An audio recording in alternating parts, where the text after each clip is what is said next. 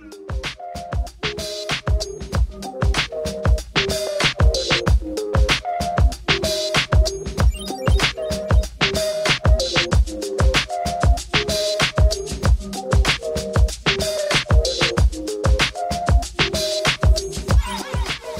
what's up everybody?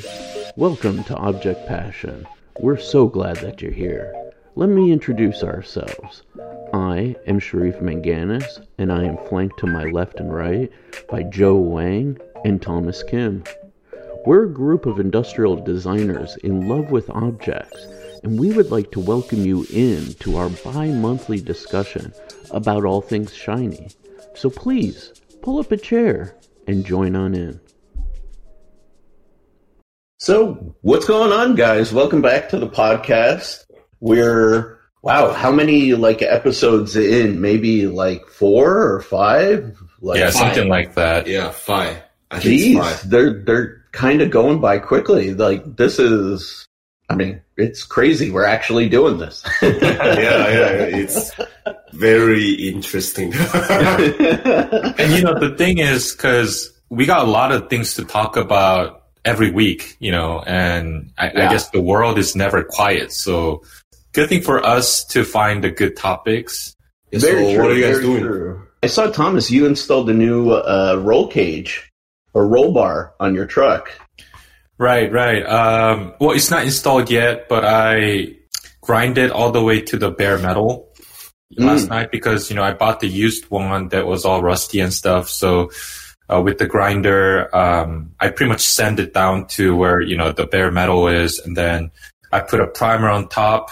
And then I put, not a clear coat, but, the rust resistor, Nice. But it has a shiny effect too. Yeah. So, Very cool. It's clean now. You can still see a little, rough surfaces here and there, but, it's a roll bar, it's meant to have rough surfaces anyways. So, Yeah, that's what I was going to say. It's, don't make it too perfect. Yeah.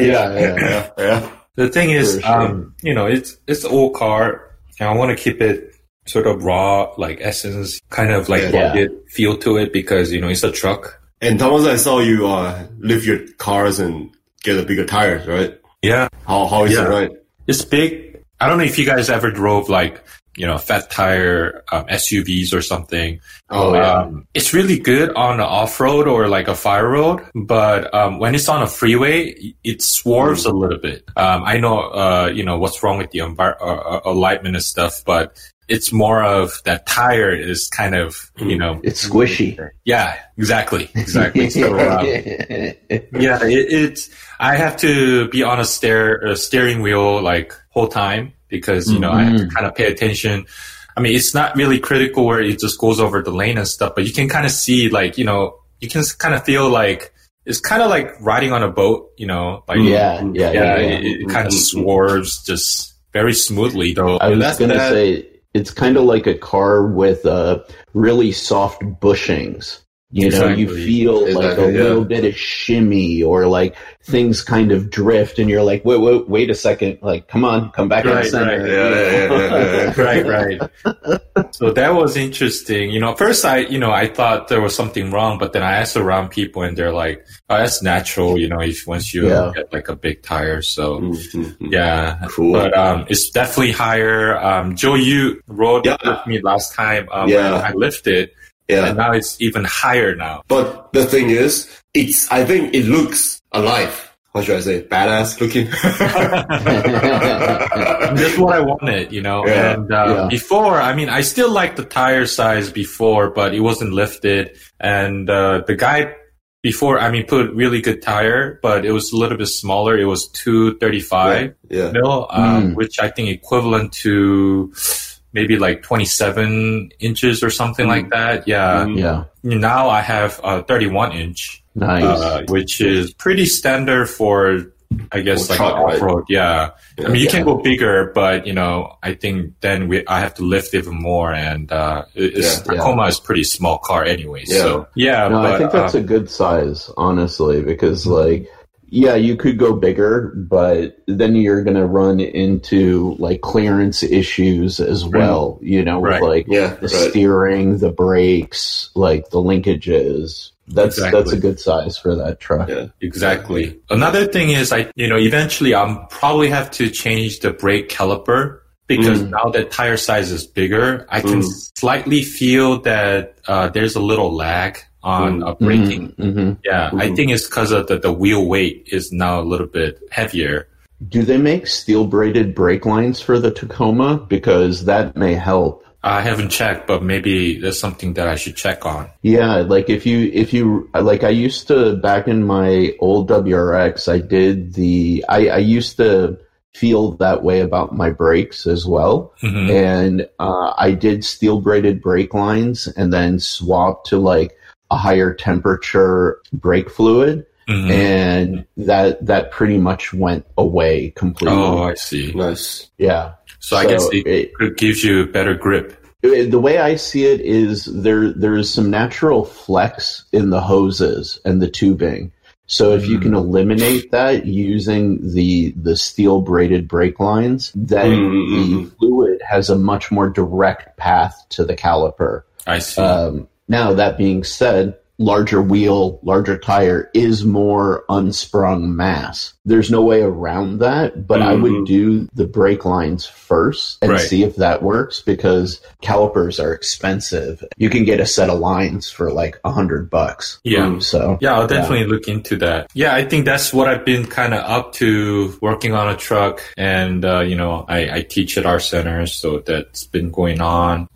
Just taking care of my father for his health and stuff. Nice. And Joy and I, we gather time to time for like good meals, and I don't know it was good while it lasted.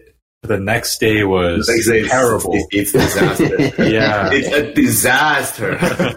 So we were supposed to, just to give a little update, Joe invited me over to this hot pot dinner place. It's amazing. Definitely go there again. I don't know for a while, but I'll definitely go there again. The thing is, hot pot normally comes with like a porridge, sort of like a soup, and then there's like a spicy one. And I haven't had this spicy one for a while. So I just was like digging into the spicy one. Yeah, Joe saw me eating that.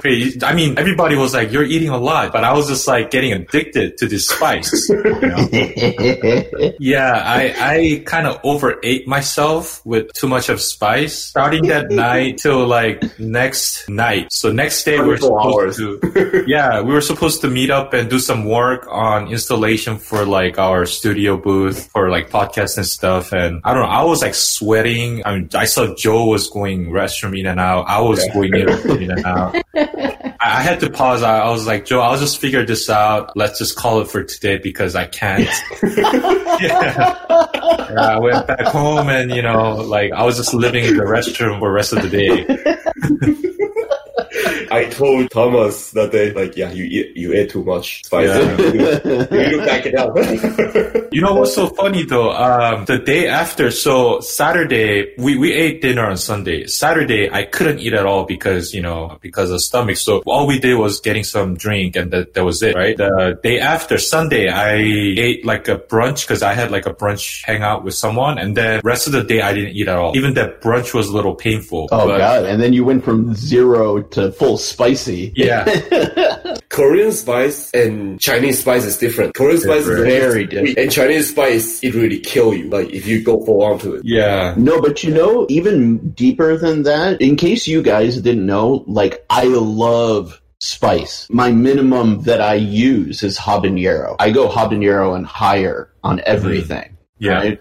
I'm gonna treat you spice. I'm so excited because I want it. But no, like the big difference between Korean spice and Chinese spice is Korean spice is hot for the moment and will dissipate, and it doesn't hang around the next day. Yeah, exactly. Exactly. Chinese spice, Thai spice, both will be like, hey, 2 days later, guess what? I'm still here. Yeah.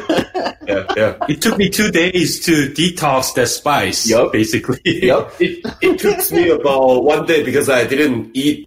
If I eat spice, I would be worse than Thomas the next day. So I was like, yeah, I'm not gonna eat too much. I'm just gonna eat the non-spice. So if it makes you guys feel any better and not alone in your struggle, I had a very similar experience not too long ago. Update us. One of the local guys that I know here, his name is Don. Don is Filipino and known Filipinos since I moved to California, and we always, for whatever reason, just get along like gangbusters, like really quickly. Part of it has to do with our love of food and spice. Always, right? And so Don revealed to me one day that he makes homemade beef jerky. And so I was like, oh man, I love beef jerky. In particular, I actually even more so love venison jerky. Like I love the taste of deer. I don't know why. I've never hunted in my life. I would never kill a deer, honestly, but I love their meat. They taste so good. So Don made me some venison jerky, and much like a drug dealer, he got me hooked. He does his jerky in very like super duper thin slices, so kind of crispy, but he uses the principle like you would use on prosciutto, where a super thin slice gives you a lot of flavor. So you don't need a really thick chunk of meat. It's like you can literally have a little like 1 inch square that's maybe a 0.5 millimeter thick, and it tastes like you're eating a steak. Like it's really good. So I kept on like going back to Don, being like, yo, Don, what else you got? What else you got? He's like, well, I do have this one customer who buys some really spicy jerky from me, and I have some left over. Do you want to give it a try? I said, yeah, absolutely. I love spicy stuff. Now, just to preface this, the name of this jerky is called Firemouth. So I get it home and I'm like, whoa, this is pretty spicy. As a guy who, like I said, I literally have a bottle of just habanero sauce in the fridge right now. Yeah. I put it on eggs, burgers, pasta, like you name it. I put it on everything. I love habanero. So I ate it and I was like, whoa, this is definitely several cuts above habanero. I don't think I've even tasted this spice before. Oh, wow. Let me look into it. Let me see what the ingredients are. So I text Don. I'm like, hey, Don, real quick question. What pepper did you use to spice this? It's like, I wait about 5 minutes to get a reply. I see the little ... dots appear in the text chat window. And 2 words pop up that will strike fear into anybody who knows peppers. Carolina Reaper. That sounds crazy. For those that don't know, the Carolina Reaper is a genetically engineered pepper to literally be the hottest pepper on the planet Earth. Oh my gosh. It is supposed to be something on the order of almost like 100 times the strength, or 10 times, I could be wrong, the strength of a habanero. Wow. Is it stronger than Mexican pepper? Oh, yeah. Yeah. Literally, Carolina Reaper is the hottest pepper on the planet. Because literally it's not natural. They literally crossbreeded, did all of this like genetic manipulation in order to make it. Like it's not something that actually occurred naturally. It was engineered to hurt people. Basically. Yeah. It's a weapon basically. It is. You can literally use the juice for, like, okay, there's only one pepper that kind of is a little bit worse, but it's worse in a different way. It's called the Dorset Naga, and it's actually like in the same family as the Carolina Reaper. But with the Dorset Naga, the skin is super spicy. So literally you don't even have to cut up the pepper. You just touch it to whatever you're like making, and that puts enough spice in it. Oh my god! All these names already sounds pretty bad. Oh yeah. I mean, Carolina Reaper. Come on. It's a Reaper. Come on. Yeah, it's meant to kill you. So now here's the problem with the Reaper beef jerky codenamed Firemouth that Don gave me. Okay. It was delicious. It was my god. so good.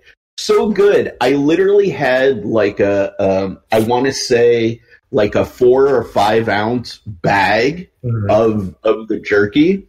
I finished it in one sitting. Oh my god. Oh my god. The whole thing. Like no joke, right? Oh my god. And my stomach definitely was like, it wasn't the worst it's ever been for sure, but it was definitely like, bro, what are you doing to me? Yeah.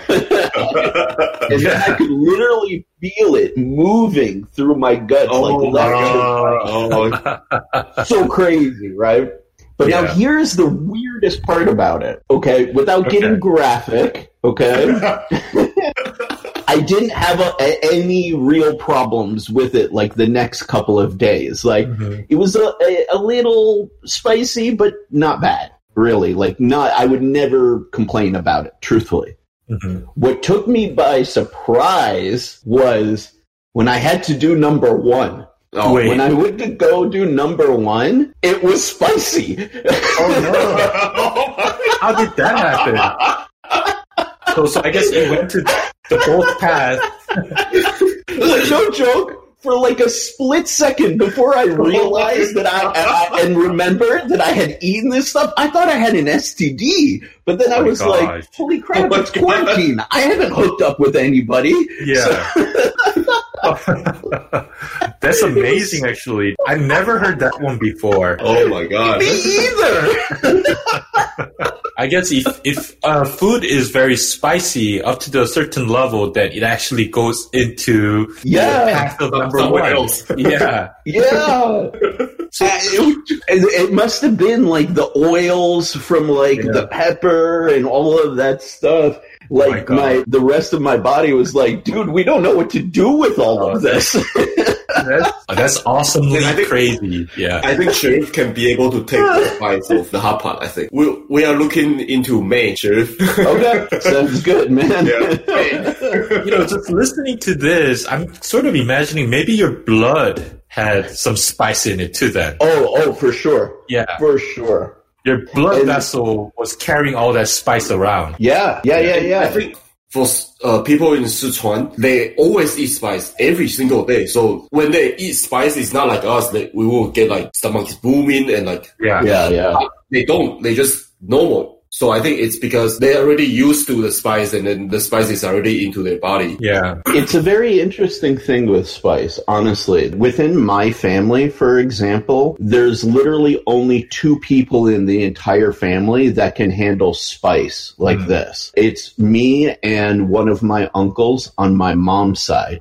The entirety of my dad's family, the entirety of my mom's family, like, they genetically cannot handle spice. I used to get in fights with my mom because I'd keep peppered habanero when I was in high school, like, in the spice cabinet. She could smell it from the sink, and she was like, oh, it irritates my nose. I don't want it in the house. Yeah. You know? Now, on the flip side, I've also known like several people who, like my buddy Chunky from Art Center. I would go out to eat with Chunky, and he would get a vegetarian burger because he's vegetarian, right? But he would get so many hot peppers. Literally the hot peppers were bigger than the actual burger patty that he was eating. Yeah, no joke. And like, I can handle some spice, but if I ate what he could eat on a day-to-day basis, I would be wrecked. Like, I'd be just completely destroyed. So different people, like, depends on where you grow up, what you're exposed to. Some people genetically, if you watch some of the Spice Challenge videos, there are people who've never eaten anything spicy ever in their lifetime. They eat Carolina Reaper, and they're like, yeah, I guess this is kind of spicy. And I'm like, what? What's wrong with you? You're not human. Because they don't have the sense of how spicy will be. So their system doesn't process it that fast. Well, but here's the thing, like also people's, with the genetic side, some people like me, dude, when I have spice, I feel like I took like a hit of drug, elevated, excited, energetic. I'm like, yo, let's go. Like I'm super excited, you know? Other people complain about just feeling like sick and groggy. So there's a spectrum to it. It's crazy. Well, I think for the side note, you know, for the, I guess like little fun facts, I've watched some of the documentary of spicy food or spice in general. Regionally, speaking, a lot of spices, you know, I mean, you know, it's kind of obvious that the Eastern culture have more, you know, food with spices than the Western is because of the weather. Sure. Yeah, because spice resists food from rottening. Yeah. So they said technically spice is sort of like a poison that you put into the food for food to stay longer.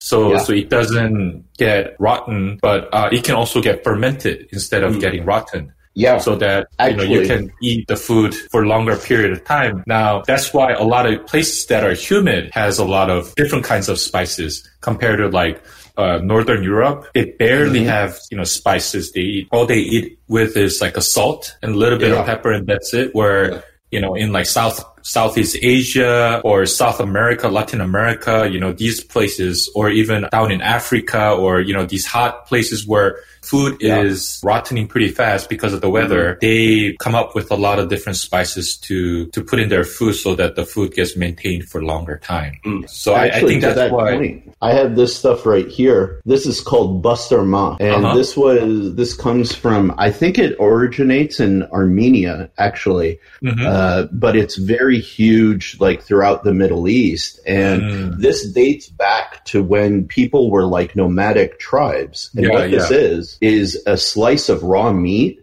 that's literally packed with a certain spice combination, hung from the air and just aged. It's never cooked. The spices actually kill all of the bacteria, cook the meat, and preserve it. When I eat it, I'm eating ostensibly raw meat, but when you look at it, it doesn't have the color, texture, or feel of it. It feels like cooked meat. And this is the thing, though, really, when you think about it, I kind of want to use this moment to transition to another topic that we really wanted to tackle today, is that when you look at food, so many of us do the same things. We all have similar exchanges and similar sort of approaches. So that kind of thing, really, I know it seems trivial, but there's more between us than that separates us. You know, we have so much more in common and so much more to share one another, you know?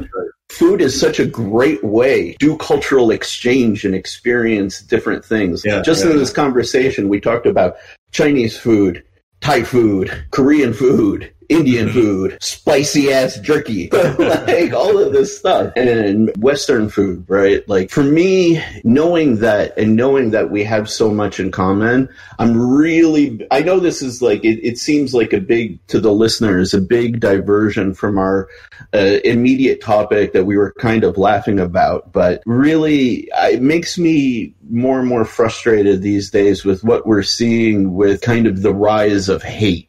And the rise of racial antagonism and the rise of racist ideals and even tolerance of them. You know, just as a personal anecdote, like I don't interact very much with the larger drone community anymore. I deal with more of like the head people and talk to them, but I don't talk with the kind of regular people because the community got a little toxic for me. And recently on my social media for the drone stuff, I posted this thing where I was being very aggressive and saying, I am against this wave of Asian hate. I denounce it, I condemn it, and I hope the worst for anybody that supports it. And I lost some followers, which surprised me. right? Good riddance. Screw you.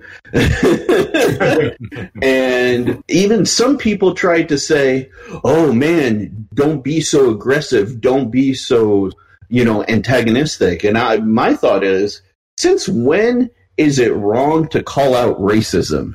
Right. When is that aggressive? When is it wrong to say, hey, Nazi, I'm going to punch you in the face? You know what I mean? Right. Right. But now these crazy people are emboldened, and I personally don't support it. And if I see it happen on the streets, I will intervene. And I encourage all of our listeners to do so as well. Yeah. Let me also be the first to say, if you have hate in your heart and you're listening to us, stop. You're not our people. You're not our people. We love everybody here equally. Right. Hate is like a virus. I think, humans always kind of carry it around that we need to detox from, because every wrong thing that humans done has based on this hate and distrust, and earlier we just talked about the food and the culture. It's beautiful things to see. There are so many different foods or cultures out there. And if you think about it, it's not so, we're not so different from each other. Every humans have, like we love spices. Doesn't matter where you come from. We love food. Yeah, we love food. We eat to survive, right? We create society together, and, we love to develop stuff. And if you think about all this human, like instinct or, human behaviors, we're not so different. Like somebody who's living in Midwest wearing cowboy hat is not so different from somebody who lives in, China or, Exactly. I think hate is educated, in my opinion, by certain government, group of government who wants the people to hate each other so that they could be in power. I mean, that's what the World War I and World War II was all about. If you win the war, who gets the most benefit? Is it the society or is it the people? I doubt so. No, it's the winners. Yeah, it's the winners. It's the government. Yeah, it's to take over the power. Yeah, it's those imperialism leaders who wanted more land, who wanted more power, and they were just using that nationalism to make people hate on each other. Beyond just racism, I think any hates against certain group is wrong. Very misleading.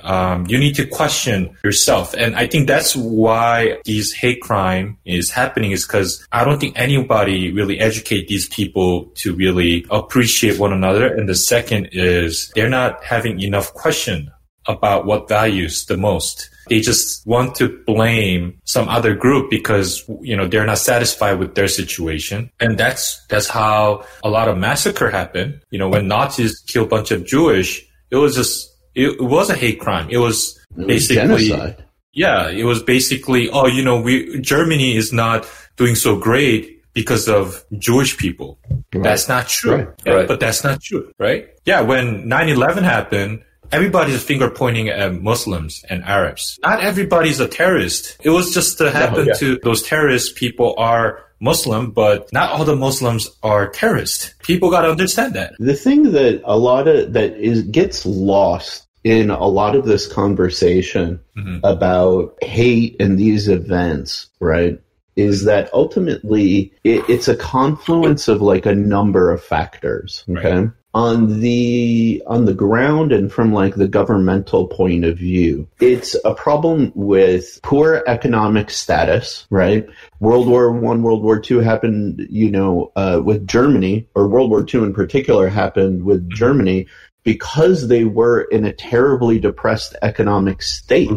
And they were looking for people to blame. The average person just said, well, ego gets involved and says, well, I can't be the one who's wrong. I'm the one, I do everything right. So it has to be somebody else, right? Right. So generally, whenever you create or there is some degree of strife, particularly economic, boom, that's an instant opportunity for racism and hatred to foster. Then you mix into that a lack of general education and social mixing, right? If you can't go to school with kids from like day one of different ethnicities, you're not going to see how you guys are all the same. When I grew up, I went to school in Metro Detroit. So I was surrounded by African Americans, Caucasians, Asians, Indians. I literally had the entire spectrum of the rainbow around me when I grew up. And I'll always be thankful for that, because I had best friends who were African American, best friends who were Asian, best friends who were Caucasian, best friends who were Indian, all at different stages in my life. And like, I can tell you, we're all the fucking same, you know? But then when you go beyond that, I think part of the issue that isn't addressed is also mental health, you know? When people are not processing the world in a correct fashion, then they will come to incorrect conclusions. Like it's like a calculator. If a calculator is malfunctioning, it's going to tell you 1 + 1 = 3. And it's going to be certain that is correct. It will give you 1 + 1 = 3 every time, but it's not logical. It's not correct. And without addressing economic hardships, educational hardships, and diversity and mental health, this will continue to foster, and it will be used and has been used historically by governments to create divisions. Former Senator Mike Huckabee over the weekend tweeted that he self-identifies as Chinese now. Let me see. I got to pull up. So he self-identifies as Chinese. Does that mean he's standing for the Chinese people? For stuff? No. Actually, here it is. It was so racist, mixed with politics, mixed with so much BS. It's disgusting. He said, I decided to identify as Chinese. Coke will like me. Delta agree with my quote-unquote values. And I'll probably get shoes from Nike and tickets to MLB games. Ain't America great? And this is in response to the criticism from these corporations saying that Georgia's new voting laws are prohibitively restrictive, and he's somehow tying that to China and the pandemic. Honestly, it was one of the most disgusting statements I've ever seen. I personally reported it for hate speech. Yeah. And even one of his pastors or some religious figure in his life actually tweeted in response saying that his statement was antithetical to the gospel. You know, and it's just like, this is how you foster hate. Yeah. Right there. Literally speech is protected, and I appreciate and love free speech more than most people. But this is how you do it. You know? Yeah. Somebody put a muzzle on this guy. I think this is definitely the side effect of freedom of speech and also democracy.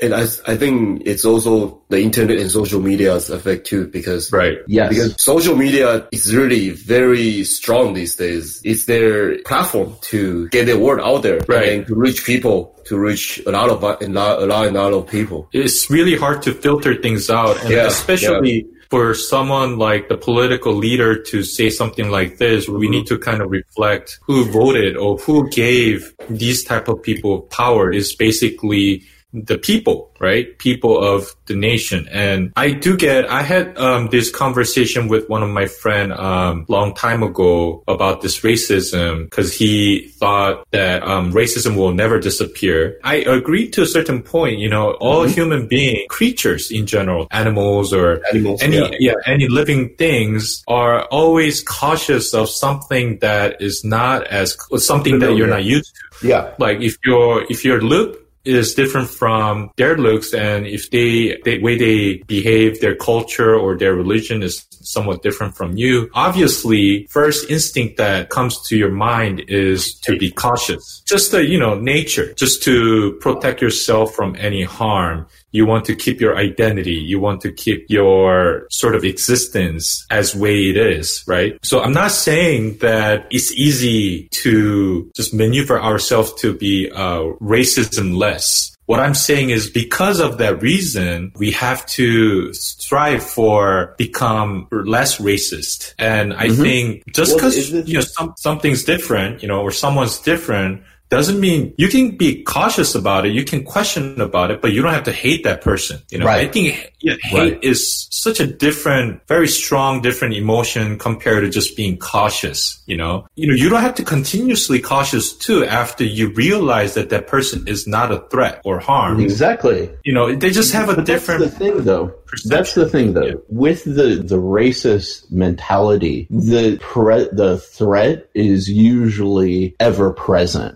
Right? Mm-hmm. So it's like, oh, okay. And this is where the whole tokenized good ethnicity or stuff kind of comes from, right? I dated a girl whose family was fairly racist. Put it to you like this, at a family function where I met her grandmother for the first time, her grandmother looked me directly in the face and then looked at her granddaughter and said, "Why did you bring this sand N-word to our family get-together?"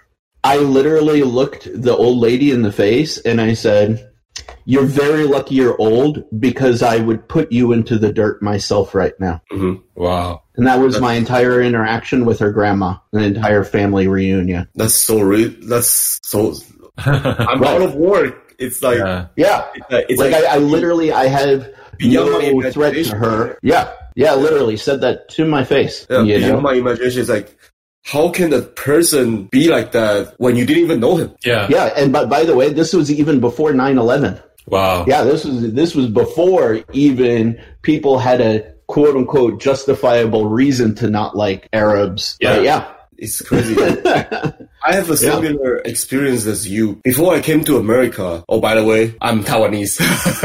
To the listeners out there. Yeah, before I came to America, I went to Belize. I don't know if you guys know Belize. It's South America next to, Guatemala. Mm-hmm. Yeah. And that's the only country that speaks English in South America. Yeah. So I went there with a few of a group of people that wants to learn English and wants to travel and around. So I went there and then stayed there for 2 years. And then the first few months when I get there, I got a lot of hate because I'm Asian, because I'm from Taiwan. I speak Taiwanese. I speak Chinese. I actually get into a fight with a black guy. Mm-hmm. And then he says something to me that says something that I'm not going to say again because it's all the same. Yeah. Like that kind of stuff. Typical stuff, yeah. Yeah. And we actually fight. I got kicked out of the school. Mm-hmm. For one day, because Belize doesn't have that much, I wouldn't say that much education, but it's easy going. So I got kicked out for one day and then got back. Time after time, I actually become very good friend with that guy when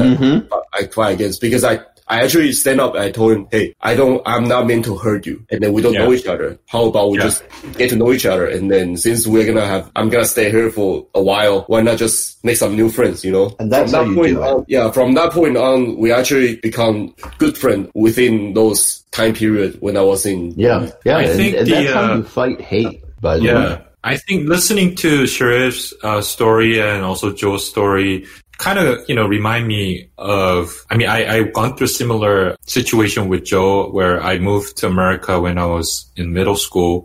This Hispanic guy in our school was, mocking all the Asian groups and stuff like that. And I stood up for Asian. I stood up for my friends and then ended up almost fighting with them. But then he reported to the school saying, I'm trying to like fight him or something when he was always trying to. Problem. Yeah. So I got kicked out of, I wasn't in Belize. I was in America, which punishment was pretty strict. So, I got expelled from school. I grew up in Brea, by the way, Brea, California, Orange County. It was very white, Caucasian oriented city. Yeah. Asian was like super minority. Second largest group was Hispanic. And I had to serve, I think, certain amount of community service in order for me to come back to this school district. But, ever since then, I question myself, why do people hate on each other for no reason? Right. And it starts at a really young age, if you think about it. Yeah. Especially amongst guys who has a lot of testosterone, like start coming out, they go through puberty. But then if you think about it, a lot of people say it's kind of natural thing. And I just mentioned before is you get uncomfortable if you encounter different sort of culture or something that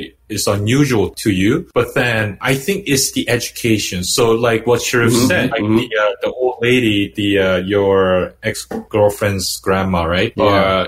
She was being very racist, I think, or, like Joe's, the newly made friend who used to, make fun of, Asians. These kids probably learned from their parents or grandparents about what they talk about. Or they just felt that discomfort themselves and they decided to act on it. Or or sometimes they will just, because I think for some of them, they don't know who you are. They don't know why you look the way that you look. Because you have different skin type, different skin color. So naturally, they will be like, we are not the same. Yeah, the thing is, I teach this group of young kids, right, in our center. And there are so many different ethnicity for these kids too. What I realize is they address difference to each other more easily and more comfortably. And the person who gets that difference don't normally get offended. And I realize why, because their parents kind of teach them, even if the other person is different, that's natural. That's how it is.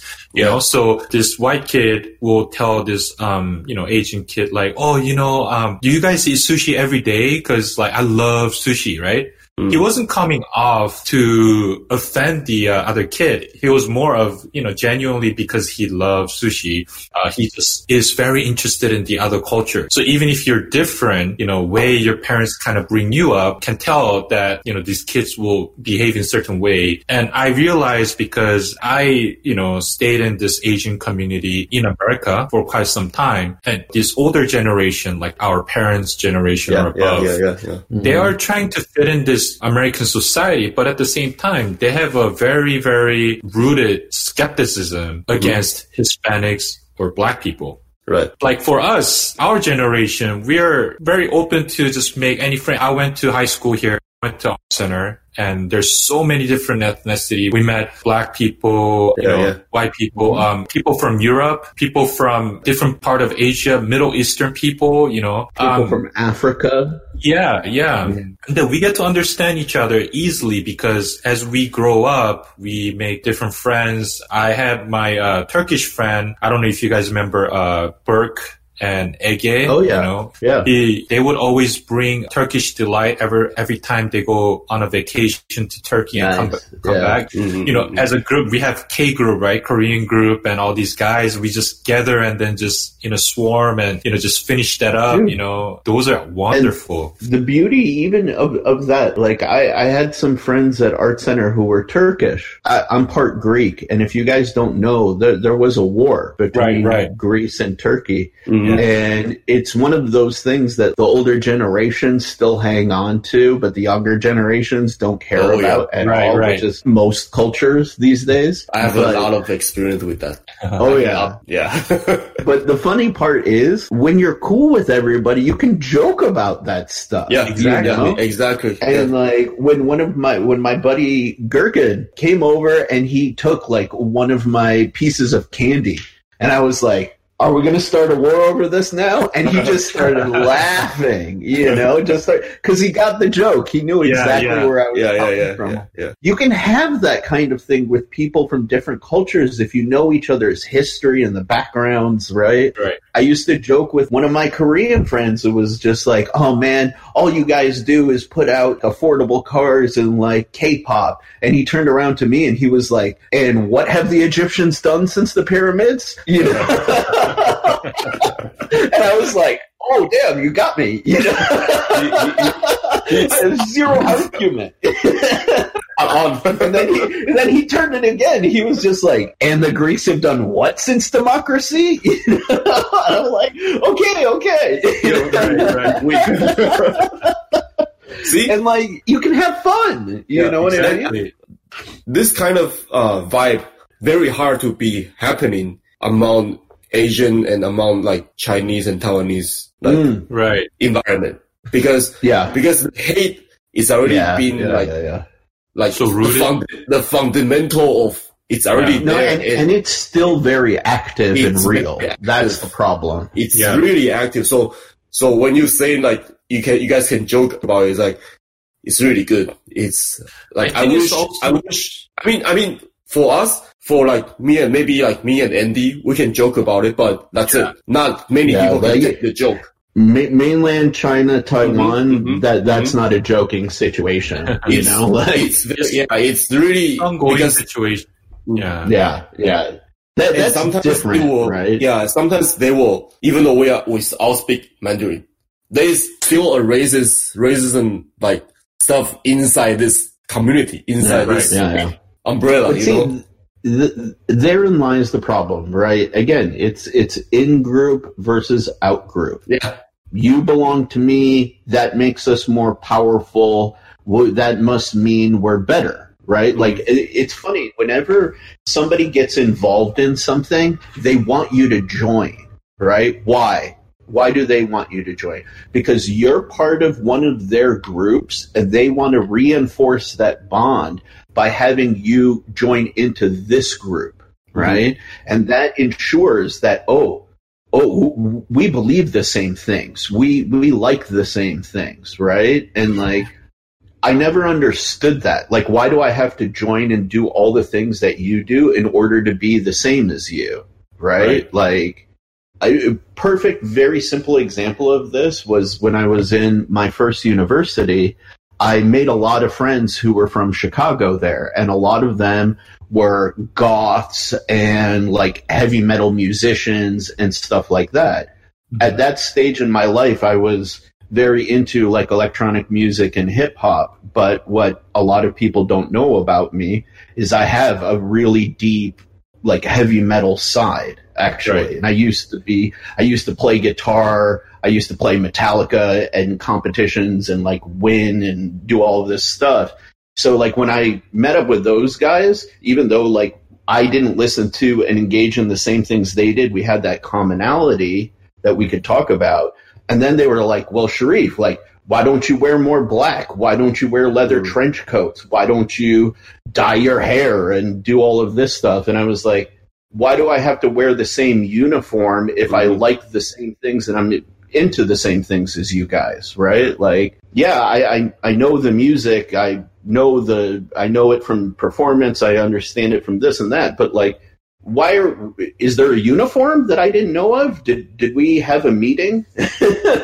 Like, and that forced conformity is a fallacy, right? Like, we don't have to look the same. We don't have to dress the same to have the same values and to share the same interest in things. And that's very true of our skin color, our eye shapes, our hairs. You know what I mean? Like, it's just, it's like clothing. It doesn't, if you really believe in a soul and who you are is like some deep sort of ethereal thing, then this is just clothing. It doesn't really matter. I definitely, agree. But also at the same time, I think there are some powers in formality or unity sort of thing based on, like certain, characteristic of group, but I think it really depends on the value that we're seeking, and definitely the racial group doesn't necessarily have to be the main value for this sort of unity, like what Sharif, you mentioned, that if music itself is the connection to the people, then why do you have to be in certain way, right? Right. Now, I understand, like, certain, like, school bands or, like, school sports team wear, like certain uniforms and stuff like that to represent the school, because that kind of brings the people together. Brings unity. Yeah, unity together, right? But within that, within the sports team, there's no such thing as, okay, it has to be all Caucasian. It has to be all Asian. Right. Exactly. As long as that person has a passion for that certain sports, you're in it. Yep. Right? Mm-hmm. Yeah. So, and if you're qualified for, the good skill, then you're, part of the team, Exactly. Running for the school. So I love the sports analogy. I really do, because sports is such a healthy, competitive environment that it allows for people of one group to be against people of another group in a healthy way. Exactly. I always think that group can bring people together because nowadays, if you look at news, everything is about hate. Everything is about like money and divisions and stuff. But only sports, only basketball, like Formula One, like you name it, only the sports that can bring people to the happiness and joy of their life because they can enjoy the game, they can talk about the game, and they can share the moment of the game. Sometimes when I see people do good on sports, I will be heartwarming. And then when you see like a lot of different races in one group in the sports, they help each other. You will feel like, wow, that's heartwarming. Yeah. And only in sports you can see that. Mm-hmm. Yeah. Only in sports you can see this kind of relationship. Yeah. Dude, to your example there, it was one of the most, one of the things I'll never forget from my years of playing sports. Like I used to play hockey and go to hockey camps. Mm-hmm. And I used to go to one that was in Guelph, Ontario, up in Canada. It's about 9 hours north of Detroit by car.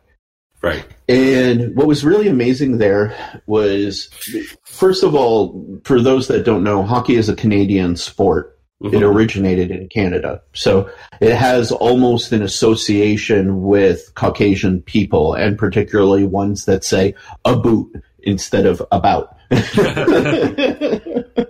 So anyways, the Canadians are totally wonderful people. Don't let me poke fun at them. I love them actually quite a bit. I've spent large parts of my life in that country and very thankful for it. So anyways, at this hockey camp in Guelph, Ontario, it was at a university, and they had a wide range of people that would come to this place from across the world.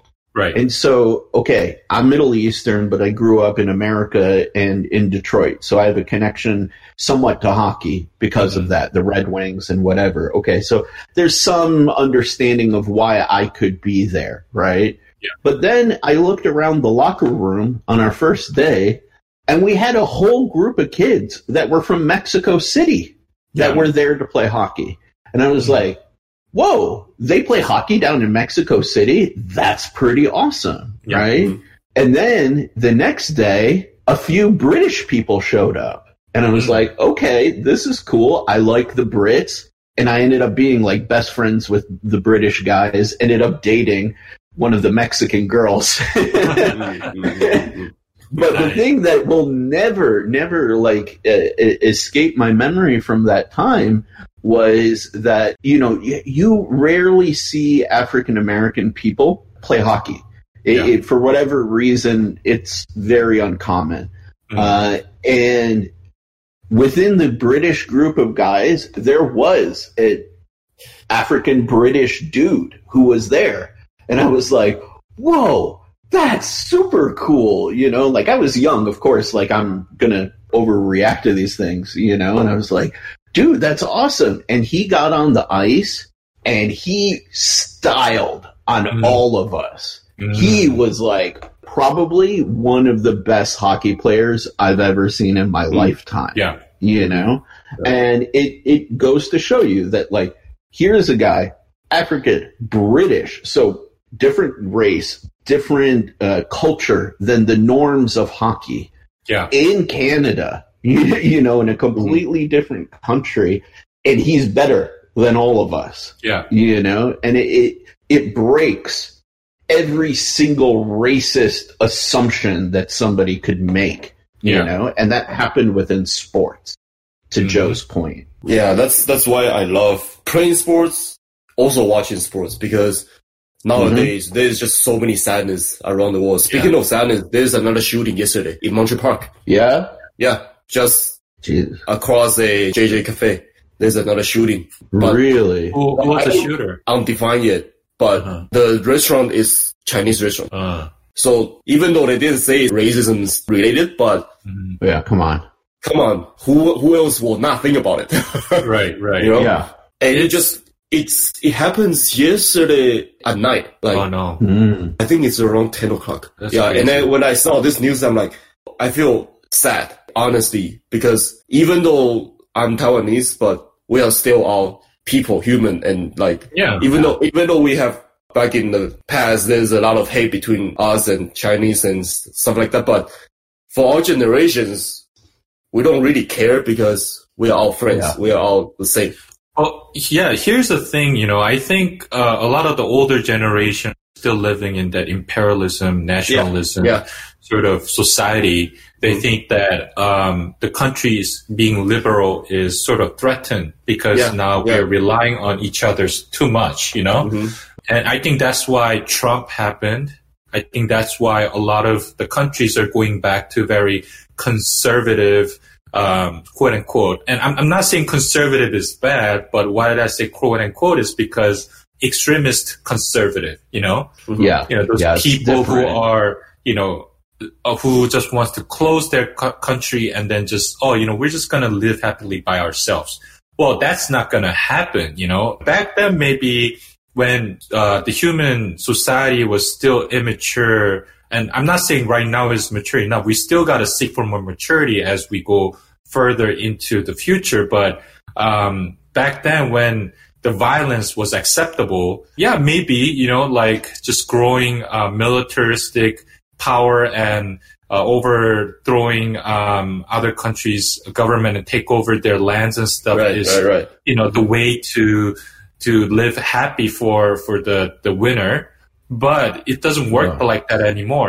We realize we have internet. We are interconnected so deeply to one another. We can look at the TikTok from China in America right now, right?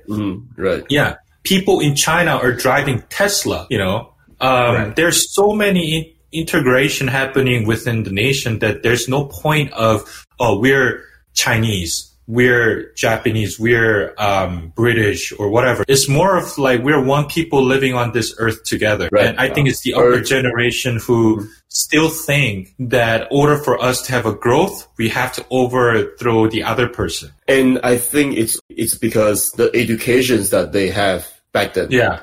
Because the educations that my family had is that you have to be powerful. You have to be like very protective yourself. So a lot of Asians that comes out is very protective and very conservative. Right. And I think that will hurt. Yeah, that's the problem. Like it's a fallacy, right? You can't have all the things you want in life and the world at the prices and, costs that you want them at, and then be protective and exclusionary of the rest of the world, right? Globalism has been on the rise for at least the last 50 years. This is not something new, right? We have been doing really global exchange and try in an attempt to stabilize global markets forever now, right? And you don't get to sit here and say you want your Sony TV, but then screw the Asians, you can't have both, right? And then even that, the argument would be like, okay, well, if I want to say screw them, then why don't we have American manufacturing? Well, guess what? I deal with manufacturing. To get anything manufactured here in the United States, you immediately need to multiply the price by 5 to 10 times. Okay? So your $5,000 television, you want to pay $20,000 for it? Okay, we'll make it here tomorrow. But consumers don't want to do that, right? So again, a moment like this for me was crystallized one of the times that I was in Egypt. Okay, there is a store, a European chain called Carrefour that is like Walmart to Europe, Middle East, the rest of the world.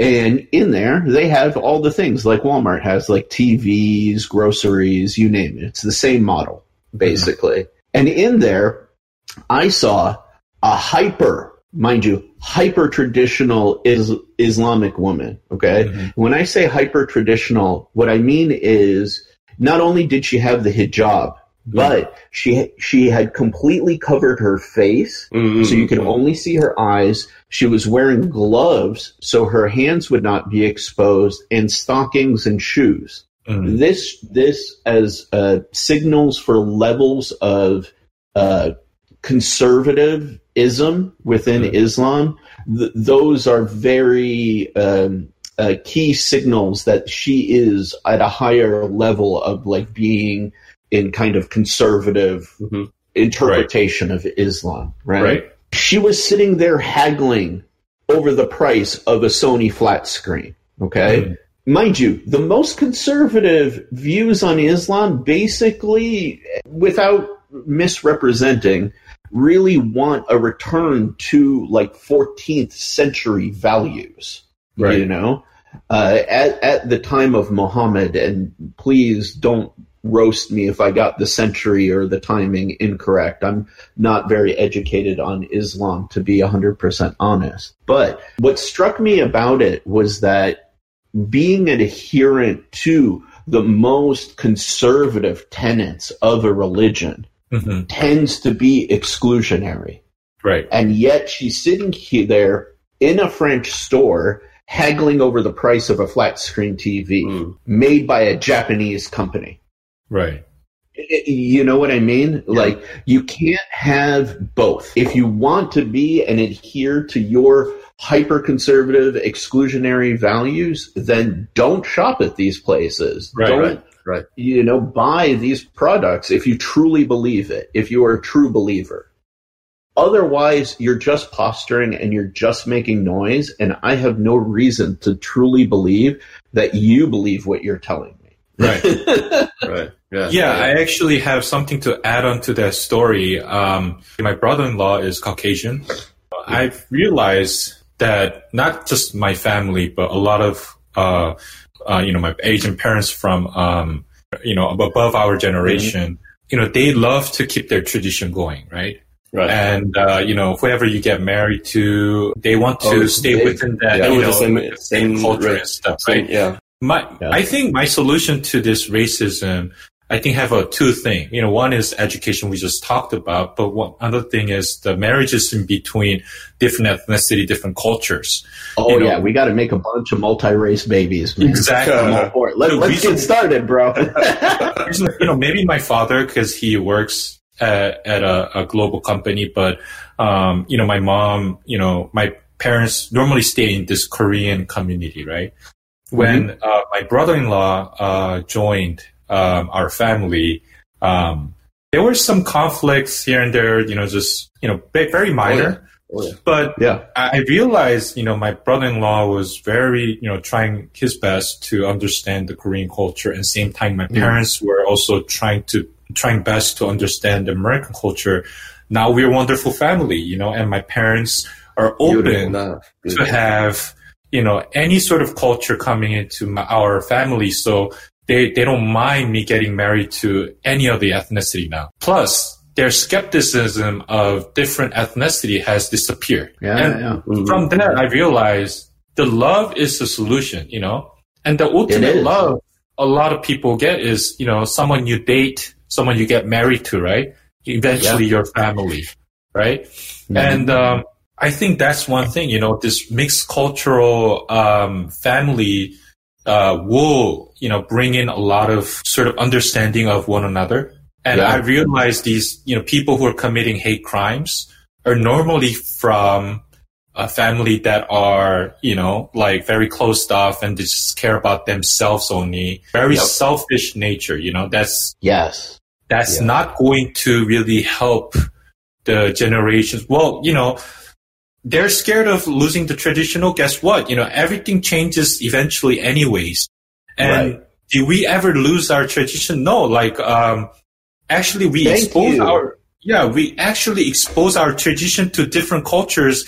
Now Sharifs get to enjoy Korean food. I get to enjoy hot pot, which, got me some stomach ache, but I still enjoyed it, And, I get to, I sat around with a bunch of Chinese friends, like Joe's roommates at the night we had hot pot. And they were speaking in Mandarin to each other, but they were never disrespecting me just because I'm the only Korean there. Whenever the conversation needs to happen with me, they speak English. Same thing with my friends. I have like 2 Malaysian friends, Darren and Aaron. You know, they hung out with a bunch of Korean guys. And whenever Darren and Aaron gets involved to the hangout, we speak English together. You know, what's so hard about that, you know? Yeah. Just bring them in, like welcome them in. You know, why do you have to always exclude? It's not so much a big effort to, you know, bring somebody from different culture into the group to being inviting, you know? Right. Dude, to your point exactly, okay? I've dated Caucasian girls, African American girls, Indonesian girls, Chinese girls. Oh, you dated a lot of girls. Oh, yeah. Middle Eastern, Italian. Wow. You're all over the place, man. Yeah, because guess what? Love is love, man. You're full of love. You're full of love. I got a lot of love to give, baby. Too much to share. But that's what I'm saying, though. You embrace the world. I do with open arms. Yeah. But I'm pretty sure you got a lot of opportunity. Yeah, you got a lot of benefit out of like dating all these different cultures too, right? Oh my God. I mean, really, like, the crazy part is, like, it only reinforces how similar we all are. There's so many, for example, similarities between Asian customs and traditions and even superstitions that are shared with, like, the Middle East. It's kind of weird, right? But then, for example, like, I've also dated Hispanic women, different Hispanic ethnicities. And, like, I've been down to Mexico, for example. Me and my parents, we get mistaken for being, like, Mexican, actually.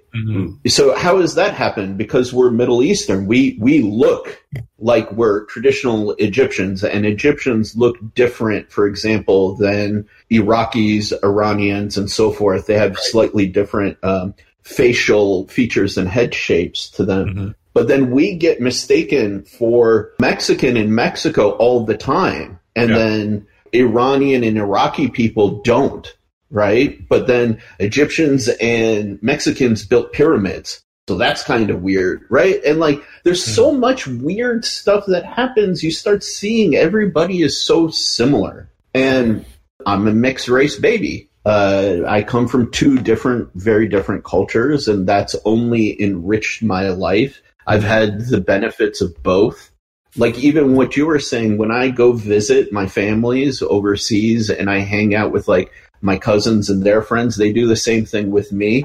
They speak in English around me. They use me to practice their English, right? You know, and we have cultural exchange there. We debate global foreign policies and why is America taking a stance on this, or, you know, this and that, or, like, I'll critique them, say, oh, what's going on with, like, Greek or Egyptian politics here? And, like, we have exchange and open dialogue. Nobody hates on me, you know, when I'm there. Like, yeah, sure. Like, when I've been in Egypt, I've had some, you know, young kid bike past me and be like, oh, stupid American. And I just turn around into him and say, I may be stupid, but I still love you.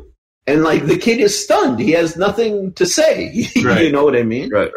That's it. Like, that's the extent of it. And that maybe happened once in my 40 years of going back and forth, you know?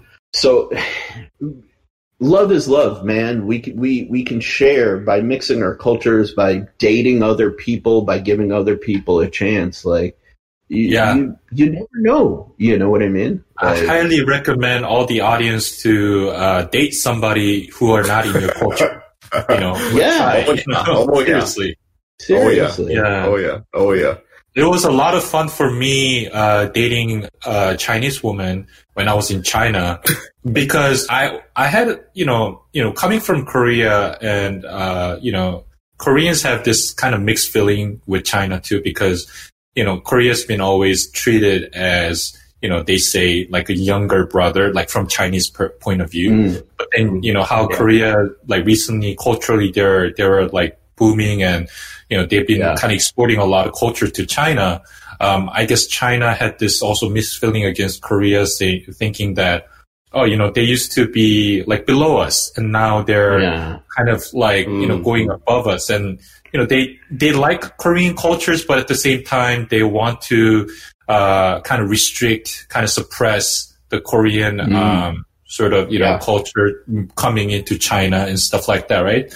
So, just hanging out with this Chinese woman really understood where that is all coming from, and it's history, I understand, like given the rooted hatredism between Korea and Japan, similar with Greek and Turkish, right? We were colonized by Japan for a long time. Much worse, I would say. It was pretty similar to Nazi and Jewish. Basically. Yeah, exactly. That's much more accurate. Korea was like massacred and, and even before the colonialism, Japan always, because, Japan was an island, they always would trying to invade Korea to, go on a war with China. And Korea, being a younger brother, like always would stand up for China, not just for our country, just for the China too. So we would always be like the protective shield for China, against Japan. And that's why Korea and Japan has such a big, long rivalry history. But, I have a lot of Japanese friends. I've learned from, Japanese designers. They taught me a lot of good values. I love some Japanese brands, right? Tamiya is Japanese brands, right? And those things really, we're not so different from each other. It's just that historically stuff happened because of some guys or group of guys wants to steal some stuff from the other country. That's how it all started, So, I think that's the thing, right? Like that's also part of human nature to some degree, right? Like think of, tribes, like you're sitting there and you have, only so many resources and they're running out. Somebody has already done the work for those resources. Okay. I'm going to go invade them and take their resources because it's easier than fostering a relationship with them, trust, and then now it is doing an exchange. I have to wait. If I attack them, I don't have to wait. And I can probably make them work for me so I never have to do that work again. It's stupid, and it's a very poor justification for things. You know? I think like the last thing I would love to mention is about the internet. Like earlier we were talking about how internet provokes people and, their racism, like how these certain, politicians, certain influencers who are racist are bringing in these racist, contents for people to react on it and then provoke them to actually go out there and start doing hate crime, even though they don't admit.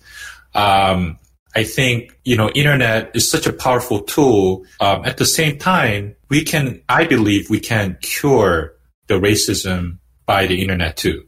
If we utilize this tool and spread the love, and spread the kindness, and understanding one another through internet, I get to indirectly experience different cultures and different races, throughout the world. I'm not so, cautious, by, someone who with different religion, different race, because I understand them, and on top of that, no religion promotes people to be violent. There's no religion. After 9/11, I had this conversation with this Muslim friend, and he was very angry that these terrorists kill such a many people, because he says Allah never told anybody to kill people, who has a different belief, you know. Every religion talks about love, talks about kindness. And I don't know where that came from. That's from the hatredism from the people, right? Yes. Yeah. That comes from the people who are preaching the religion, distorting faith. Right. Right.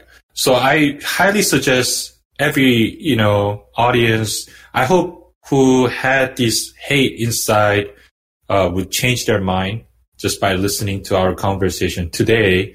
And every day, I hope, you know, if you go out, meet someone, just be kind to that person, you know. Just embrace. Just embrace. Be tolerant. Try to listen.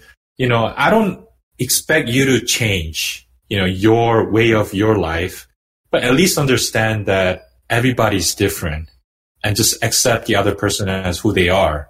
Yeah. And, right. you know, I think that's a great start to eliminate the racism and hate crimes in the United States or in the world. Yeah. And I would like to add on to that, like the internet and social media things, it's like you can use it, but use it in the right way.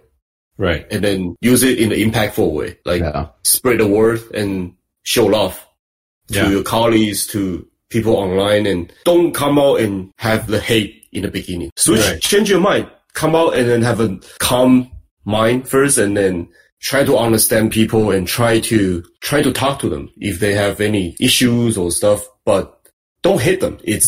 Hate is not a right way to solve problem. Yeah. I mean, as an Asian, I would, you know, also recommend, you know, our Asian community to spread the love too. You know, I think we are also doing the same thing to other racial group, such as Hispanic or Black people, right? As much as we get hated right now, and I, you know, hope this resolves pretty soon. And, you know, I feel bad for those victims who, you know, died or got hurt. You know, I pray for them and their family. But we should also be the first one to spread love too. You know, I think. And on that note specifically, if there are any Asian girls who like slightly overweight, chubby guys who are kind of like big teddy bears, I'm ready to spread the love, all right? Please contact me on the bottom. Contact us, yeah.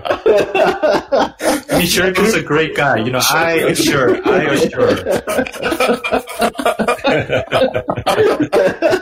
was a good one. I highly promote Sharif to be your boyfriend or husband. That's funny. Yeah. Oh, great stuff. All right, you guys. I think we touched on a lot of really good issues. I think there's so much still that we could delve into, you know, that we may jump on this topic again in the future. Mm-hmm. Yeah. Really, yeah. I personally would love to delve into the sort of problems with social media and like media in general these days, because it's designed to just elicit quick emotional reactions. Mm. And I think that's a large part of like what's radicalizing people to some degree. Yeah. And you know, that's a very big topic. I think really for today, I think the real takeaway for all of our listeners really should be like, share the love, man. Yeah. Like, we're all the same. We're all equal.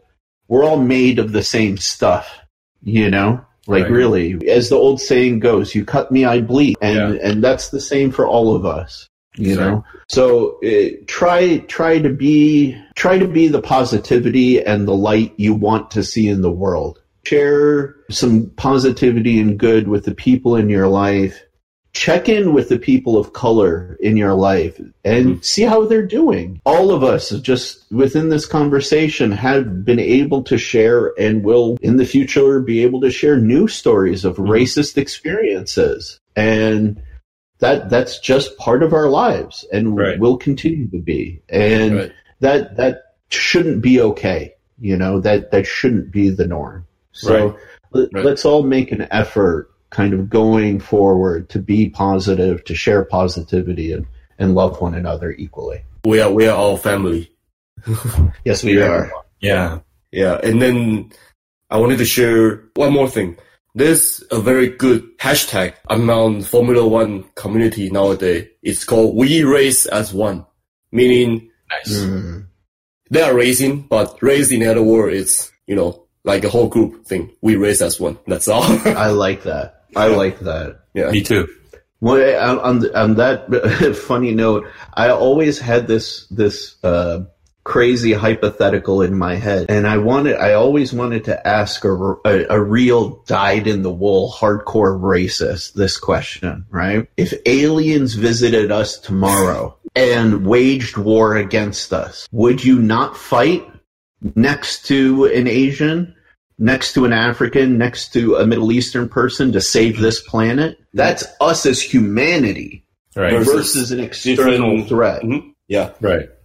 Would you really sell out all of those people in this battle?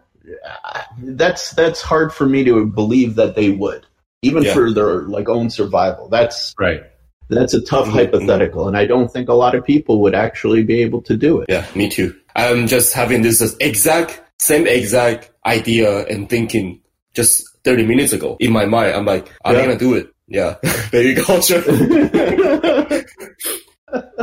Great minds think alike. All right, you guys. Thank you again for tuning in to us. We always really appreciate it. We love you guys for sticking around on this particular one. This one was very important to the three of us to discuss and do, if for no other reason, for ourselves to make a statement about it and put something positive into the world. So thank you for spending your time with us. We genuinely appreciate it. And go love somebody, man. Go love somebody. And please contact Sharif if you are interested. Yeah.